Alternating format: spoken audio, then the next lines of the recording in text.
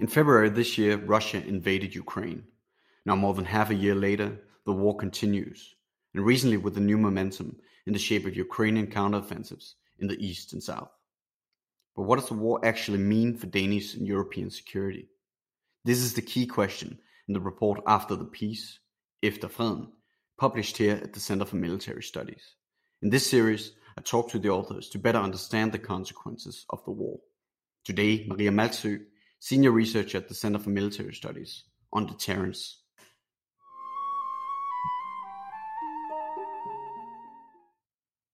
So, Maria, welcome and thanks for participating. Thanks for having me.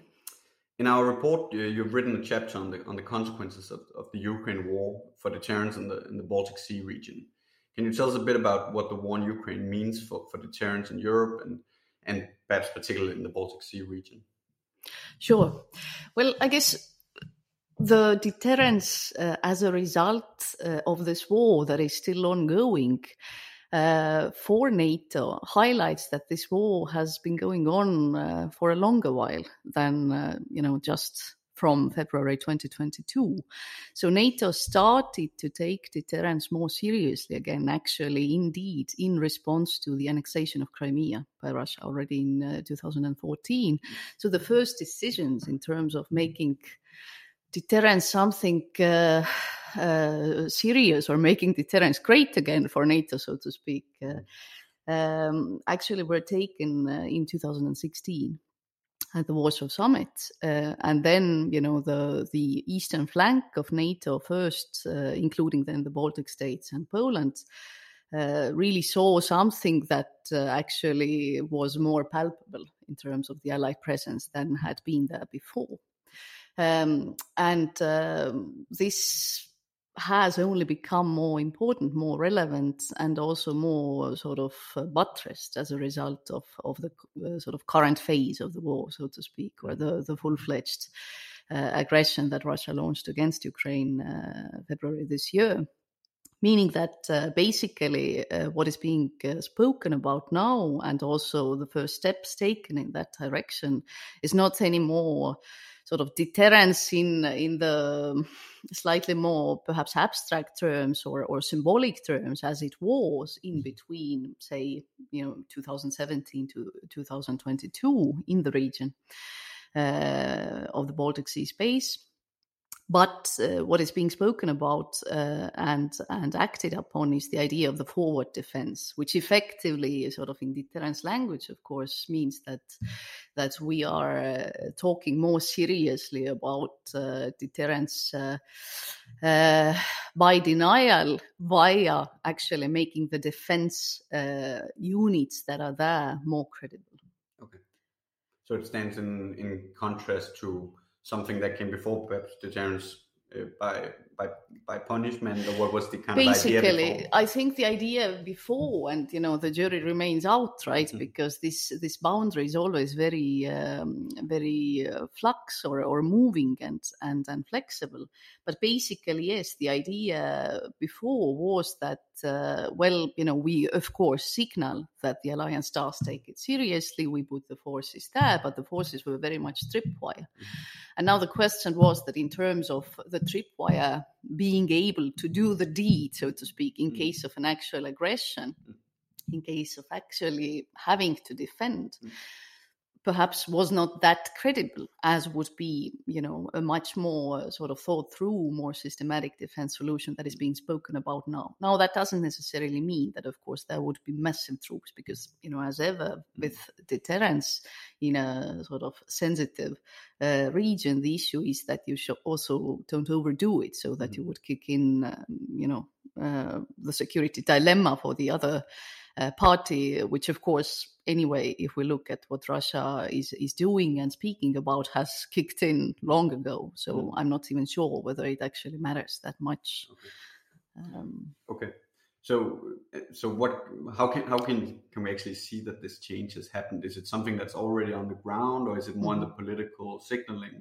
What has been going on? Well, I mean, first of all, the decisions at the Madrid summit, and the sort of open declaration, in that sense also the watershed moment for NATO, again, to actually identify very clearly Russia as, one of the biggest threats to it at the moment. So, this is already sort of the masks are down, and well, perhaps not the knives out yet, but people are calling things as they see it, which is, in diplomacy not unimportant, obviously. And then we have decisions that have been actually gradually being taken already throughout the 2022 in terms of generally buttressing the eastern flank. I mean, there have been these numbers in the battle groups that are currently, in the Baltic states and Poland that have been sort of upped. And then, the new units, new troops brought to Hungary and Romania and Bulgaria and Slovakia. So this is sort of the whole of the eastern flank manned in that sense by Allied forces. So these are the real steps, and of course they are, still being processed as we speak, right? It's very much a sort of moving situation, and I think some, things are still being discussed in terms of how to do it best, because as ever with Allied deterrence, of course, you would have, there is a military component and there is a political component, and these things don't always necessarily perfectly align, nor do the interests of the alliance or the powerful, patron states in the alliance and those who receive the help, those in need, so to speak, such as the Baltic states, nor do they perfectly align. Right? Obviously, the Baltic states probably would most want, some sort of permanent presence, which is, not necessarily likely forthcoming anytime soon. Okay, so these are, of course, complicated matters. As we record this, the most recent development is these gas leaks close to the Danish island Bornholm, which of course also underlines this is very much a both complicated but also a moving topic.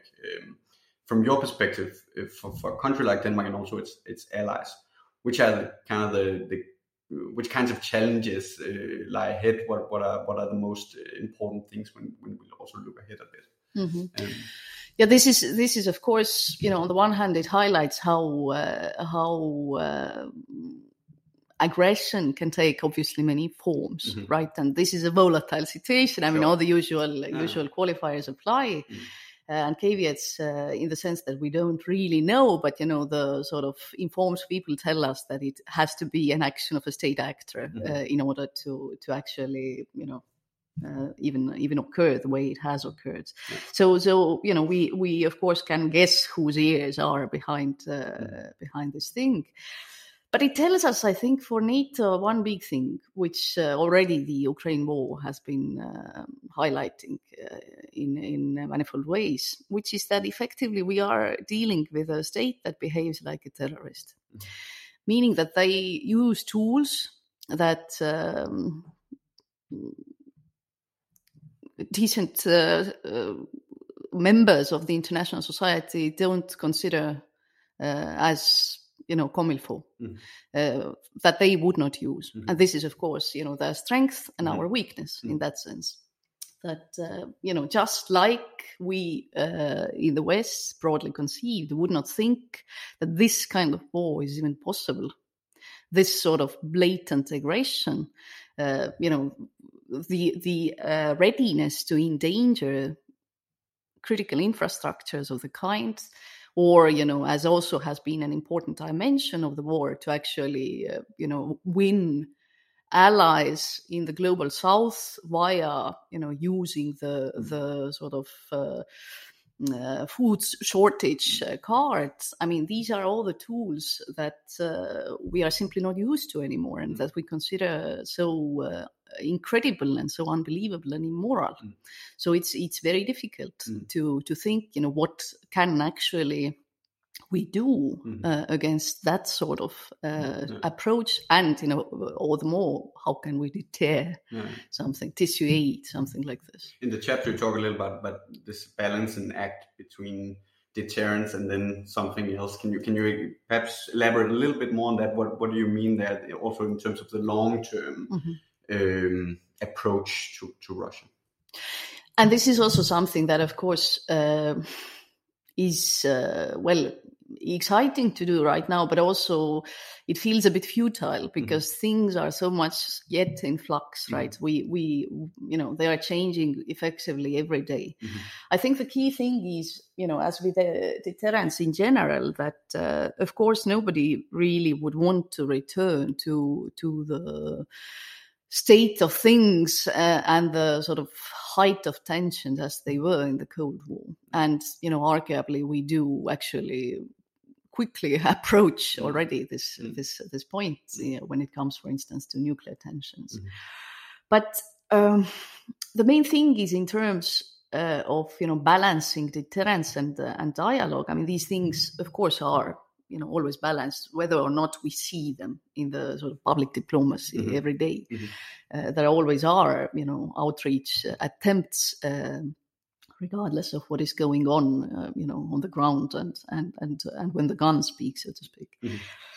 But I think, what we need to realize when we talk about, there has to be also thinking ahead in terms of what is the political goal of all this.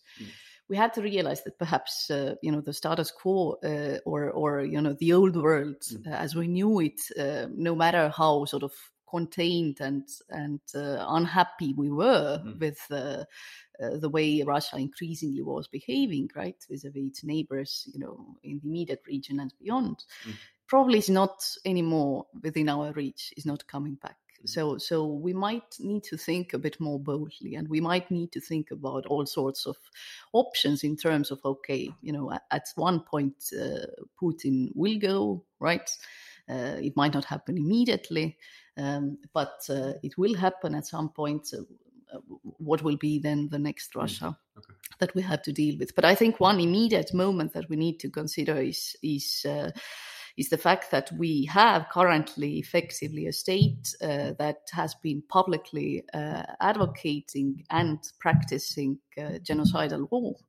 So what do we do with a state genocidaire who is threatening nuclear weapons after this immediate war? That might also lead to a bit, at least, to my final question.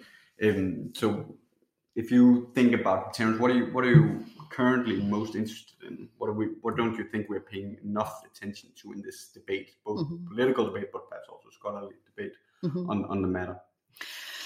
Well, I think it's super intriguing, of course, and this is also part of my new research project, which tries to think of deterrence as a very ritualized practice. But of course, it's also very interested in, and I am finding interesting, the different sort of cultural practices of deterrence and cultural readings of what even amounts to deterrence, and obviously then also different tools of doing deterrence and doing defense.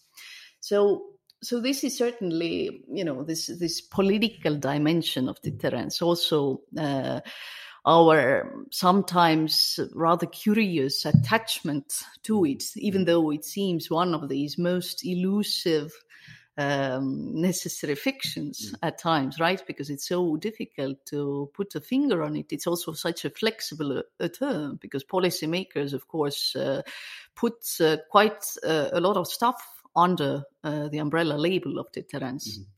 So, it can mean anything from restraining the opponent of doing something and trying to sort of prevent things happening, but also deterring by the actual use of force, which, is actually quite a wide spectrum, come to think of it, right? So I think the sort of political meaning of deterrence, the political meaning and execution of deterrence for different players in the world, and not least also for, the takers, so to speak, those who are the playing ground of deterrence rather than the main players themselves, as we usually have had in deterrence theory, is one of these intriguing aspects. Another one perhaps is the fact that, obviously the world is not anymore the easy world of the Cold War, where you have roughly two big players. So with China, we will have a different sort of model. emerging with at least 3 big players, which of course raises all sorts of new questions and asks us to push the theory forward. Okay. It's both interesting and important stuff. Maria, a pleasure to have you. Thanks for joining us. Thanks very much, Niels. And that was Maria Malksø, senior researcher at the Center for Military Studies, telling us about deterrence policy and practice in light of the Ukraine war. You can read more on the report after the piece, Efter Freden, which can be downloaded at the Center for Military Studies webpage. You can also follow the Center's work on Twitter, Facebook, and LinkedIn. My name is Niels Bjørlsen. Thank you for listening.